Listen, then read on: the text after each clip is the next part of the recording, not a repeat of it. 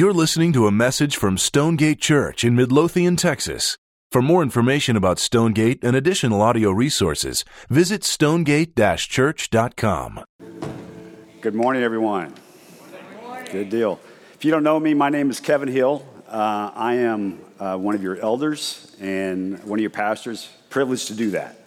And privileged to be speaking with you guys this morning. So last night, me and my wife were at a restaurant, and it's funny how music is. And they had music was really too loud, and we couldn't even talk. We couldn't even barely hear each other. But this song came on, Joan Jett, I Love Rock and Roll.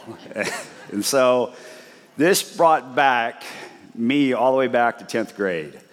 And in a carpool with my friend, and I have a love-hate relationship with this song because every day I heard this song on the trip to school when his mom was taking us. And it's funny how music is, and that brings back memories in your mind's eye. And so you can put yourself back to a certain place with people and events in your life. And so we are starting a series on Psalms today. And Psalms is a collection of songs. And there's a variety of emotions in the Psalms, as far as happy to sad. And so I'm excited to start us off on Psalms 1. And Stonegate has a lot of great preachers, Rodney, Jimmy, Ryan, Jeff, and I'm not one of them. So y'all pray for me.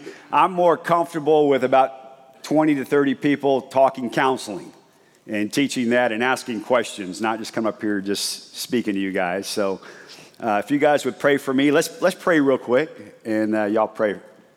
Father, we just come before you this morning, and I thank you, Lord, for just this opportunity to speak to our people. And Lord, I just pray, God, for your power to be displayed this morning. Lord, I pray, God, that I would get out of the way, and Lord, that your message would reside in our hearts. And Lord, I just pray, God, that you would just speak to us this morning, Father. Direct me this morning. I ask this in Christ's name, amen. Good deal. Okay, so I'm going to preach on Psalms 1, and I'm going to preach on Psalms 1 in a way you've probably never heard it preached before. So hang on. So here's what's going to happen. I'm going to briefly go through verses 1 and 2. Then I'm going to frame the chapter with some gospel. And this will all make sense later. Then we're going to primarily be looking at verses 3, contrasting with verse 4, through the lens of my life the last 9-10 months. I have some personal things I'm going to share with you guys about my life. And so that's how it's going to go down. So let's look at Psalms 1. We're going to read 1 through 4 again real quick. And it says, "Blessed is the man who walks not in the counsel of the wicked, nor stands in the way of sinners, nor sits in the seat of the scoffers. But his delight is in the law of the Lord, and on his law he meditates day and night. He is like a tree planted by the streams of water that yields its fruit in its season, and its leaf does not wither. And all that he does, he prospers. The wicked are not so, but they are like the chaff that the wind drives away." So I'm going to be having water up here. I'll explain later why I have to do this.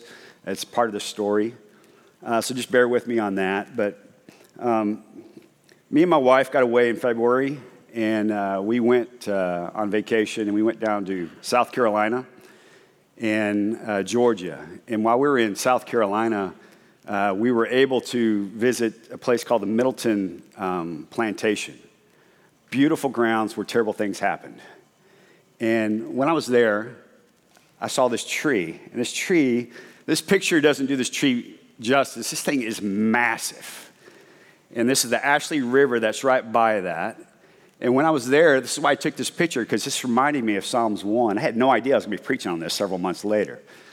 But looking at this tree is several hundred years old, and it's just been feeding off of that river. And it's a really cool picture of being able to see that and like preach this a little later, you know. So So let's look at verse 1 real quick. And I'm just going to stop at the first sentence here. It says, blessed is the man. So in the Hebrew, blessed means happy. It was interesting. I was reading some commentaries, and this just opened the door on this commentary. It also said blessed means level and balanced. Okay? And so level and balanced means if you're going to build a house, you imagine if you're going to build a house without a level and without a carpenter square. And imagine you're going to do this by eye. You're going to have a mess of a house. And so looking at this passage it could say level-headed or balanced is the man on this. And so that's kind of came up with my title today, Key to a Balanced Life, and how to live your life on balance, because everything else throws us off. And kind of the question I wanted to throw to you guys today is, how do you cope with life? How do you cope with difficulties? How do you cope with family difficulties, health difficulties? How do you cope with boredom? What a weird question. Do you run to God? Do you run to TV? Pornography? Alcohol? Food? Work? Bury yourself in work? You see, Jesus says in Matthew 6, he says that every day will have trouble of its own. And so the key question is, how do I cope with this trouble? And that's what we're going to talk about, the key to balancing your life, keeping your life level amidst this fallen world we live in. And so if all of us were honest this morning, none of us have this together, and that including me. I don't have it together. None of us in this room have it together. And so all of us are off balance to varying degrees. We struggle. So essential to living a life in balance is knowing Jesus as your Savior. And I'm not naive enough to think that everyone in this room is saved. Everyone in this room is committed to Christ and has gone all in with Christ. There might be some of you this morning that have a toe dipped in there, or you're with family and you were dragged here. And so living a life that's on balance is key, is knowing Christ. So I just want to lay that as a foundation.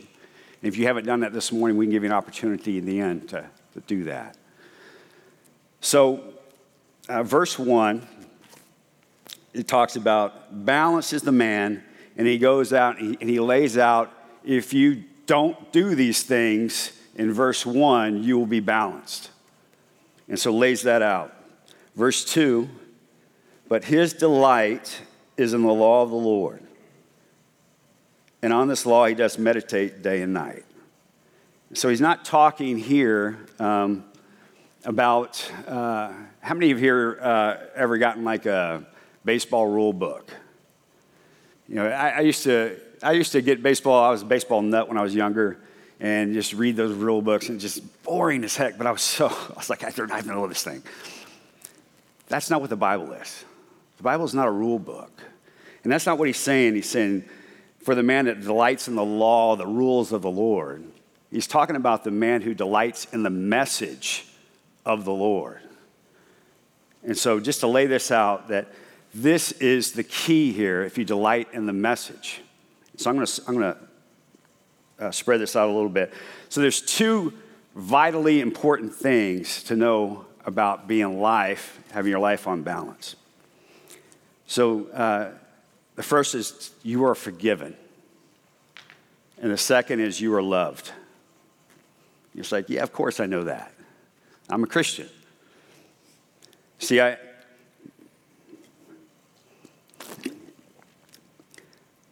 through the course of our life, we can think, man, hey, I've got it.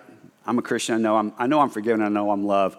But let me flesh this out a little bit, and let me counsel us this morning, and because all of us struggle in these areas, and so I'm gonna kind of shed some light on this. So, if you feel like you are unforgiven, if you're struggling, if you truly don't believe that God has forgiven you, the first thing is you carry shame.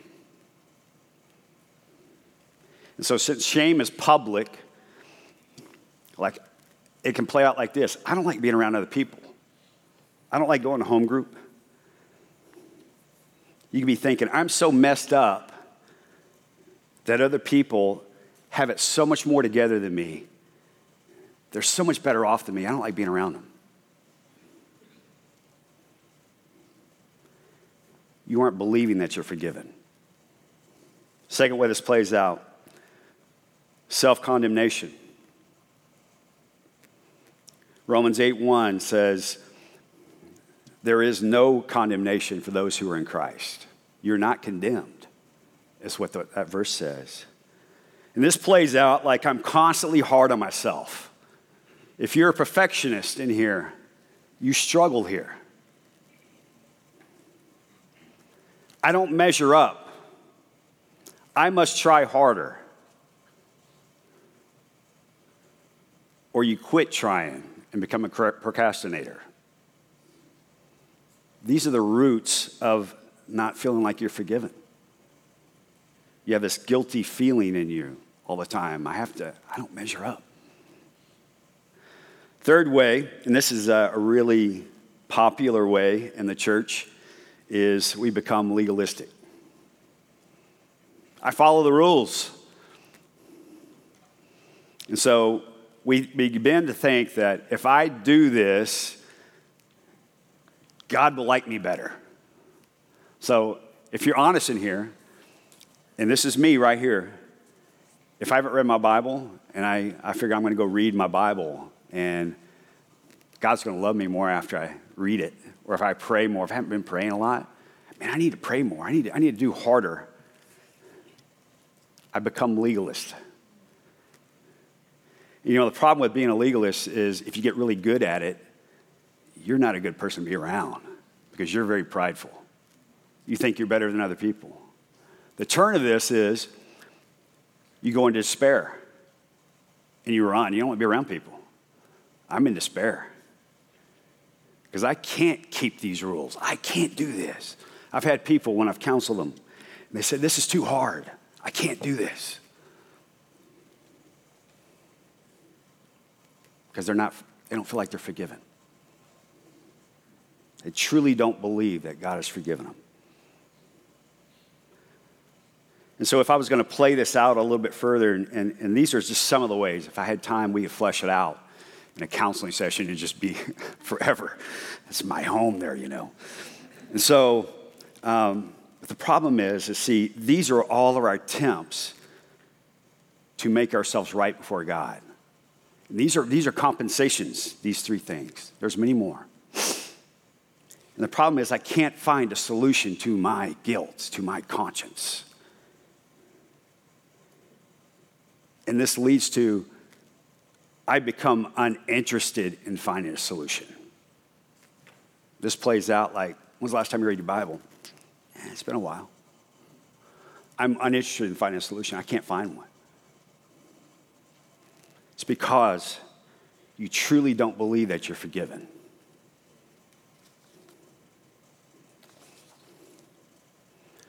Second part of this is you truly don't believe that you're loved. See, if you're unloved, you struggle with accepting love from others. Because I have a hard time accepting love from God, I have a hard time accepting love from others. You know, it's been said that the capacity of how you can love is the capacity of how I receive love from God. He is love, so I can flow it out. And if I don't believe that, I have a really hard time doing that. You think, man, I'm just not good enough for them. And even at a deep subconscious level, love is dangerous. Love brings pain. So subconsciously, I'm going to sabotage my relationships. I'm going to stiff-arm people, and I'm not going to let them so close. I'm not going to let anybody in my life. It's because you're struggling with truly not believing you're loved by God. Second way to do this is you view life by circumstance. If God really loved me, he wouldn't allow this to happen. I've done that. So you begin to look your life through your circumstances, your difficulties in life. And you look at other people and like, man, they seem to have it all together. They seem not to be struggling here. And why is it me, God? Why'd you do this on me? You don't love me. So you begin to interpret your life by your circumstances because you truly don't believe God loves you. This last one is, what's in it for me? This is a play out right here. Life is seen as getting what you want out of relationships. And that's God included, God and others. If God doesn't serve me in the way I want him to, then I don't really have time for him. Yeah, I'll still come to church. I'll still put the face on.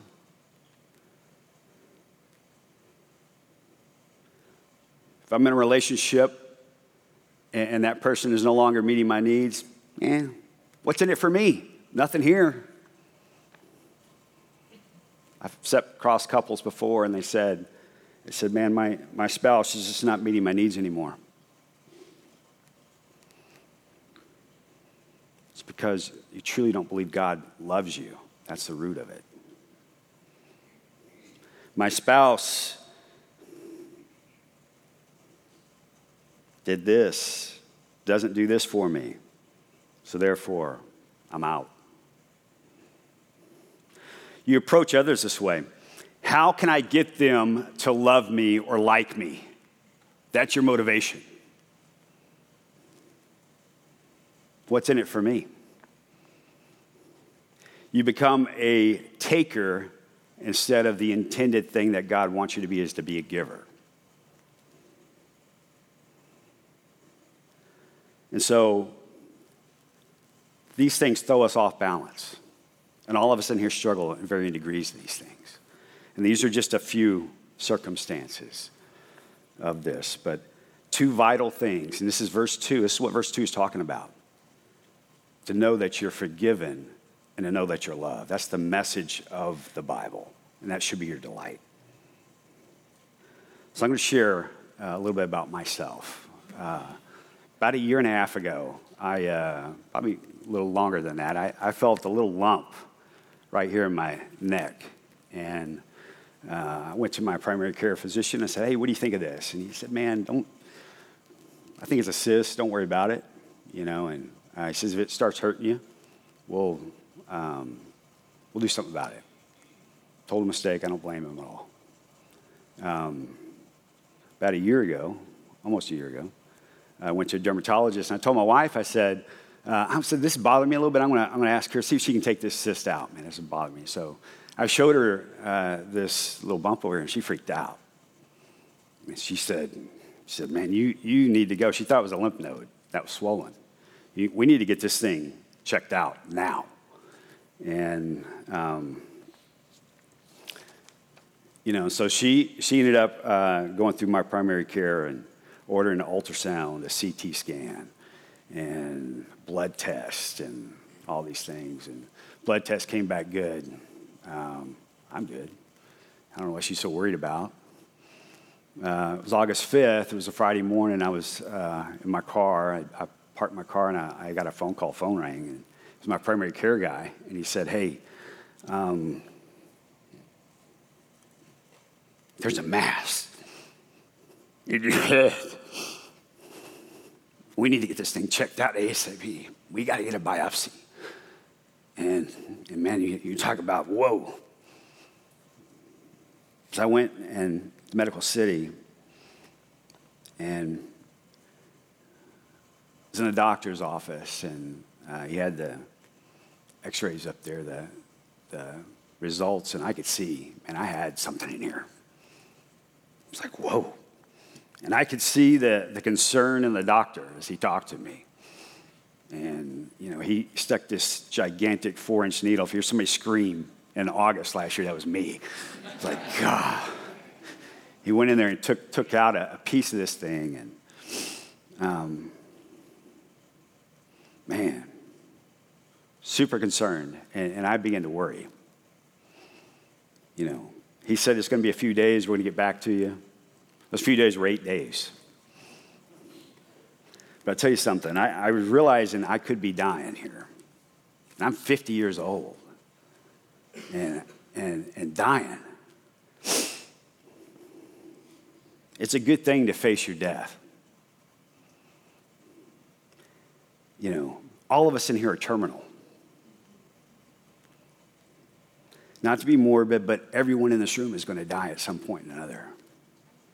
And Psalms 90:12 says, teach us to number our days so that we may have a heart of wisdom.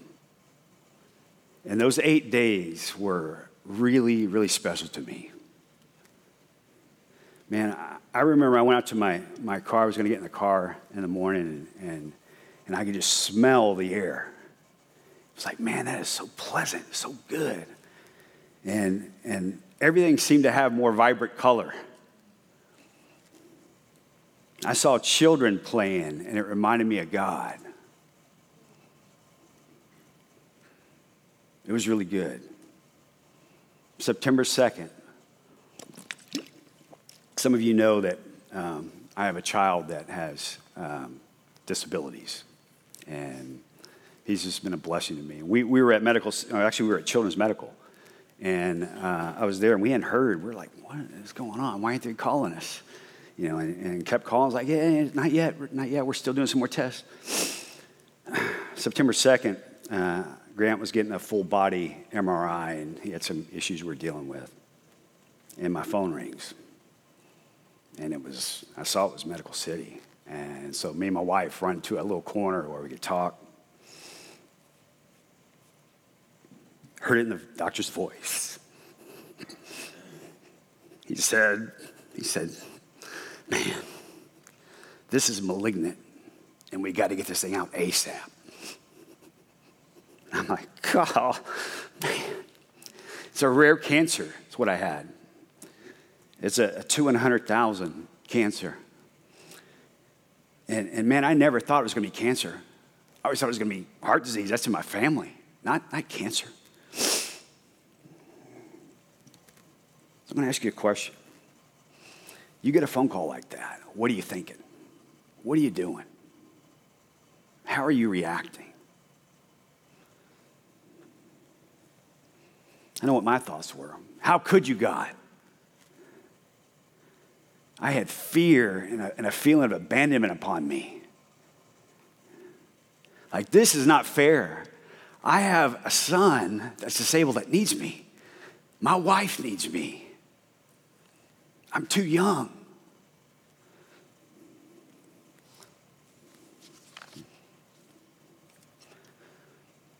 It's a false assumption. God's love will always soothe me and never challenge me. God's love will always soothe me and never challenge me. In Hebrews 12, it says, for the Lord disciplines the one he loves. Loves. Proverbs 3:12, for the Lord reproves him whom he loves. As a father, the son in whom he delights. And see, this is confusing for us. And the reason it's confusing is we're confused by the world's view of love. See, love here is merit-based. I do something and I deserve this. Or I did something, I don't deserve that. That's how we play it with God. God's love is agape love. Cannot be earned. It's given. And so it doesn't make sense to us. Romans 5:8 says, while we were still sinners, he died for us. I didn't do anything to earn this. See, the essence of agape love is his goodwill, his benevolence, his willful delight in the object of his love. If you want to know more about agape love, read 1 Corinthians 13. So this brings me to my first point. To being imbalanced, God's love is not interpreted by my circumstances.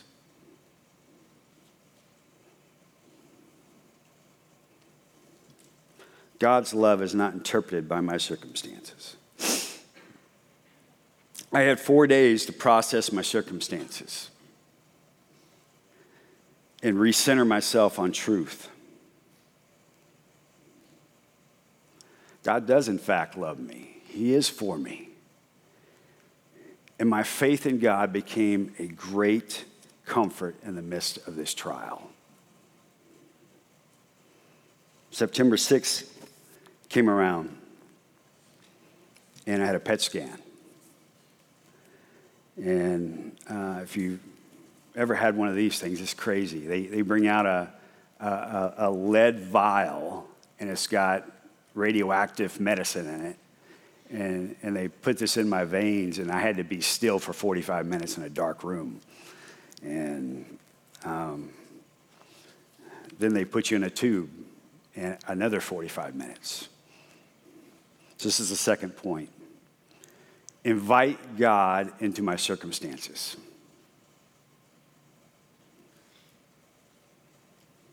I'm in this tube, and Elizabeth and I had talked about this whole process at this time. It's like, man, I told her, it's like, I really want to make sure God is glorified in this time and do everything I can. You know, some of you guys follow me on Facebook, and I'm a terrible social media person, but I try to do my best, you know. And when I was in this tube, I could feel the presence of the Lord in there with me. And I was at the halfway point, and your head goes out the other end, about 22 and a half minutes in. And I'm sitting here, and as I begin to go back in this tube, I felt like the Lord telling me, worship me in this process. Man, I started going back in that tube, and it's rum, rum, rum, rum, rum, rum, rum, rum, rum, rum, rum, rum. And I begin to hear, this is clear, God loves you, God loves you, God loves you, God loves you. And man, it just shook me up, man. It's like, wow. I mean, it was the coolest experience being in there. And I went home and told Elizabeth that night, you know, what happened.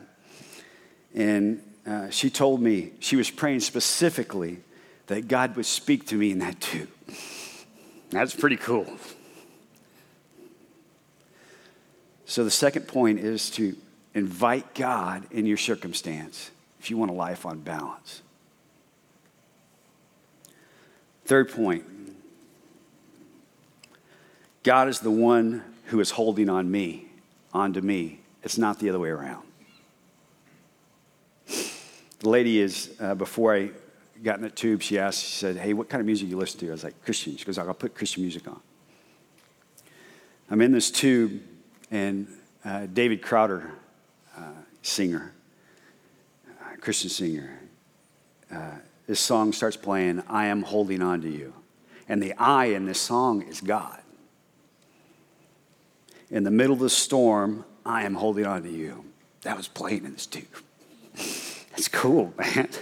You know, and so a lot of times we feel like God is a moving target. If I had these cups up here and I had the little ball in it, you know, and doing this, sometimes we feel like God is doing that.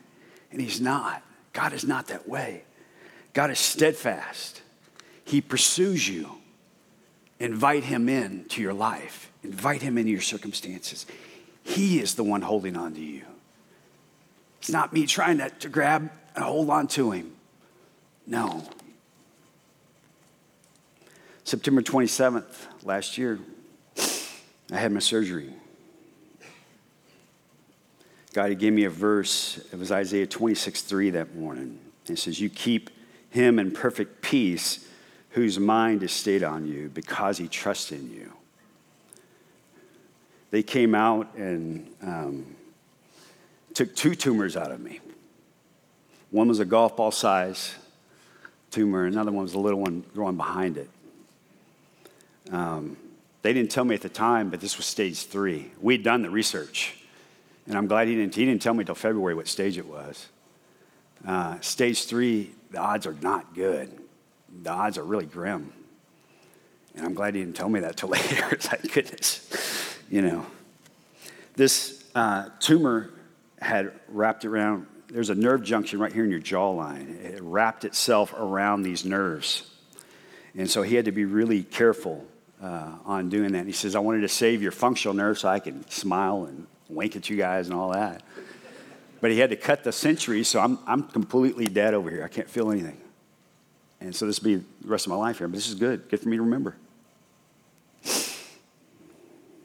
Pathology report showed that some of the cancer was still in me. They missed some in the cheek area. They couldn't go up too far to the skin. So they referred me to North Point Cancer Center. And this was October 12th of last year. And met with an oncologist, and I remember him telling me, he said, Kevin, he says, listen to me. He said, this will be the hardest thing you've ever done.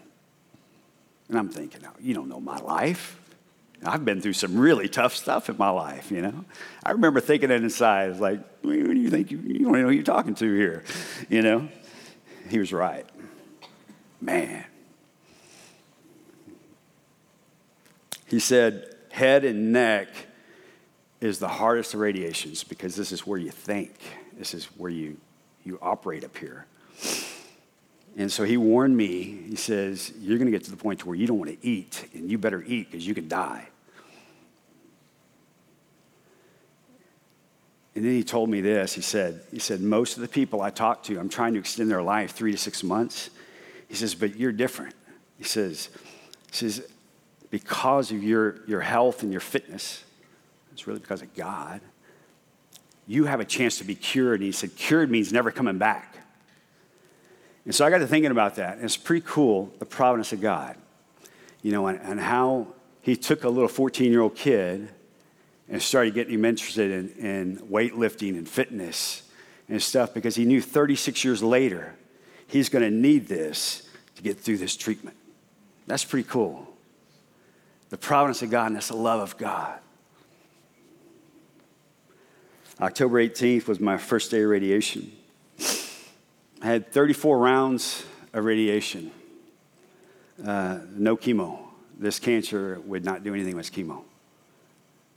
And so I was blessed by many of you guys, several of you guys in here in this room, transported me up there to Dallas and was blessed by y'all's prayers during this time. It was 5 days a week. It ended December 6th. The next couple of months were just absolutely indescribably brutal. I looked like a bad sunburn, blisters on my neck and where the radiation had come in. And I had terrible nausea, headaches, my saliva gone. They took the cancer was in my parotid gland, which is my saliva gland. So they took 80% of my gland out, and thus the water. Radiation killed the rest of my saliva, so I don't have any saliva. And they said it may come back, may not. Some believe in that, God for that, but I'll get through, And so ulcers in my entire mouth, tongue, throat. Drinking water was like drinking shards of glass. Absolutely indescribably painful. I lost 31 pounds. I remember I had a period of time where the things I was trying to put in my mouth tasted like metals, like I'm eating pennies. It was absolutely terrible. Another time, this is kind of funny, my wife had took me up there this day, and her perfume was smelling like body odor to me. How do you tell your wife, my sweet wife, you stink? Because my body was so screwed up. You know, man. Yeah, 31 pounds lost. He is like a tree planted by the streams of water that yields its fruit in due season, and its leaf does not wither, and all that he does, he prospers. How was I doing? Closest I've ever felt to God. See, the stream is the strength of God. He fed my roots. He was my source. You know, and I talk to people, and I often hear this. Like, you know, I don't want God to be a crutch. People's dependence upon God equals a functional human being. People's independence from God, you're dysfunctional.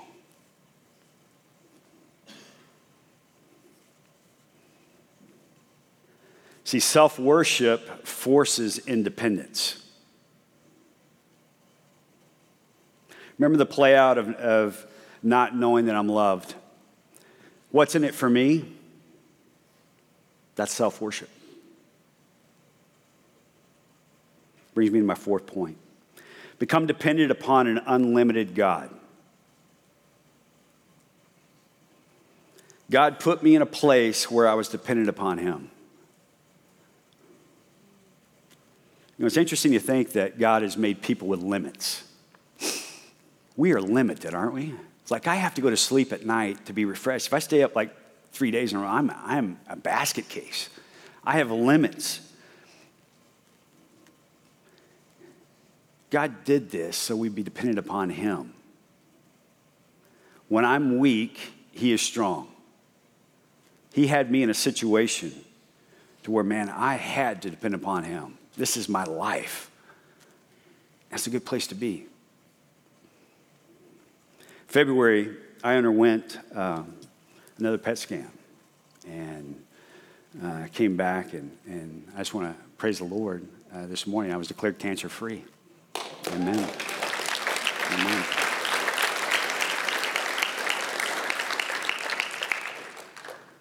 So you're here this morning, you say, okay, Kev,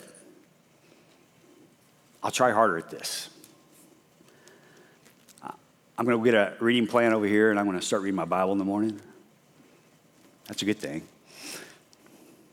I'm going to pray more. I'm going to pray every morning. That's a good thing, too. But no, the solution is not try harder.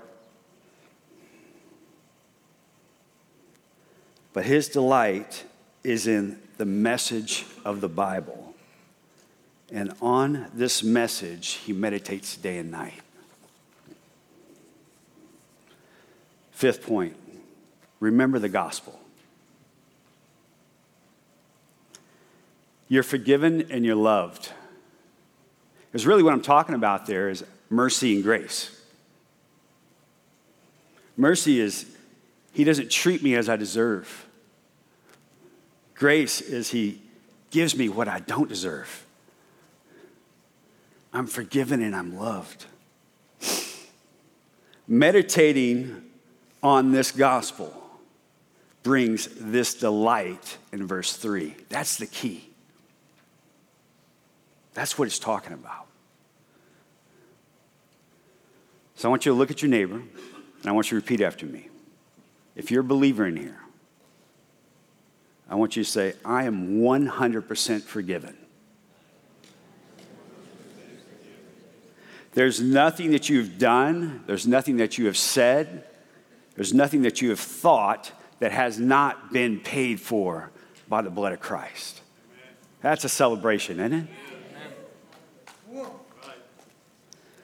So you're going to leave here today, and I want you to do something when you go out. I want you to look from one end of the horizon to the next when you get out. And I want you to remember Psalms 103. It says, because of Jesus, your sin is removed as far as the east is from the west. All guilt removed. I want you to say one other thing to your neighbor. I am completely loved by God. I want you to repeat that. There's nothing that you can do to separate you from the love of God. That's Romans 8:39. Nothing.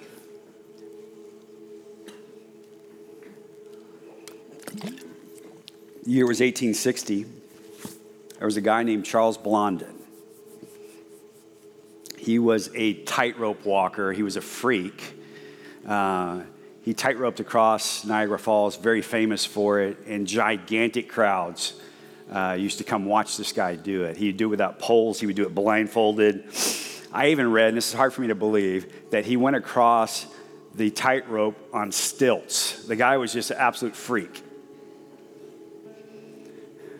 1860, the British royalty, the Duke of Newcastle, came to see him.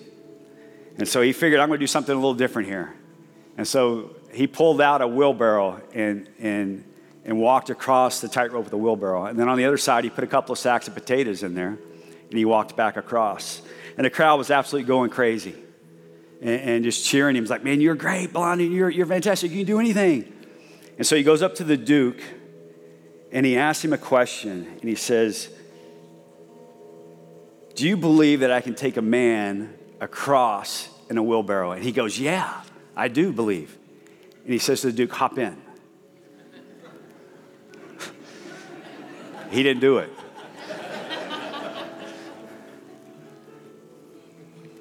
He asked the crowd, and no one else volunteered. And then pretty soon, an elderly lady steps out of the crowd and gets in a wheelbarrow, and it was his mom. God, you can do anything. I believe you. You can do anything. You're amazing. But when he asked us to get in his wheelbarrow, I don't know about that. No. We often say no. God is trying to get us to trust him. We forget. We're like the man in the mirror in James. We read it, yeah, I believe that, and we'll walk off and forget. Just going to look at one last passage, Jeremiah 17, 7 and 8. It'll be up on the screen for you. This is kind of a colorful, more colorful of three. It says, blessed, happy, level, balanced is the man who trusts in the Lord. He is like a tree planted by the water that sends out its roots into the stream and does not fear when heat comes. For its leaves remain green and is not anxious in the year of drought, for it does not cease to bear fruit. Will I have moments of unbelief, forgetfulness? Yeah, until God takes me home. We'll never have this figured out. I will never truly comprehend that he's forgiven me, truly comprehend that he loves me, but he does. So I want you guys to bow your heads.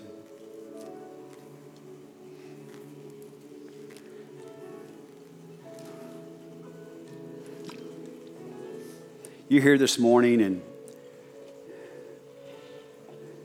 and you say, man, that's me. I haven't been believing right. I haven't been thinking right. I read something this last week that said the only thing I can do is change my way of thinking and my life. The rest is done for us. If you're here this morning, you've been struggling with your life and your life circumstances, we're going to have some people over at the prayer table. I'll be over there in a minute. As they begin to play, I want you guys to go over there. If you're here this morning and you don't have the foundation, you don't have a relationship with Christ, you've been dabbling with it, thinking about it, you know all about it, but it's not yours. It's not true to you. It's not really a part of my life. Yeah, I come to church. but I'm not a follower. I don't seek him daily. He's not the essence of my life. If that's you too, I want you to get up and go over to the prayer table as well. I'll be over there. I want to talk to you. So let me pray for us. Father, I just pray for these sweet people. Just thank you, Lord, for your gospel. Lord, that I am forgiven, that I am loved, and I don't have to compensate. I have to believe. And Father, I just pray, God, for the Spirit to move this morning, Father, in our hearts. I pray, God, that, Lord, that you would just penetrate unbelief, Father, where there's unbelief. For those in this room, Father, that don't truly know you, Father, I pray, Lord, that the Spirit would move in their life, Father, that they may see that vibrant color, that vibrant life which you came to give us. Realize, Father, our time is short. It's running. The meter's running, Father. I pray, God, that we would seize this day, seize this morning. Lord, I just ask this in your name, Jesus. Amen. Thank you for listening to this message from Stonegate Church, located in Midlothian, Texas. For service times, additional audio and study resources, as well as information about our church, please visit us at stonegate-church.com.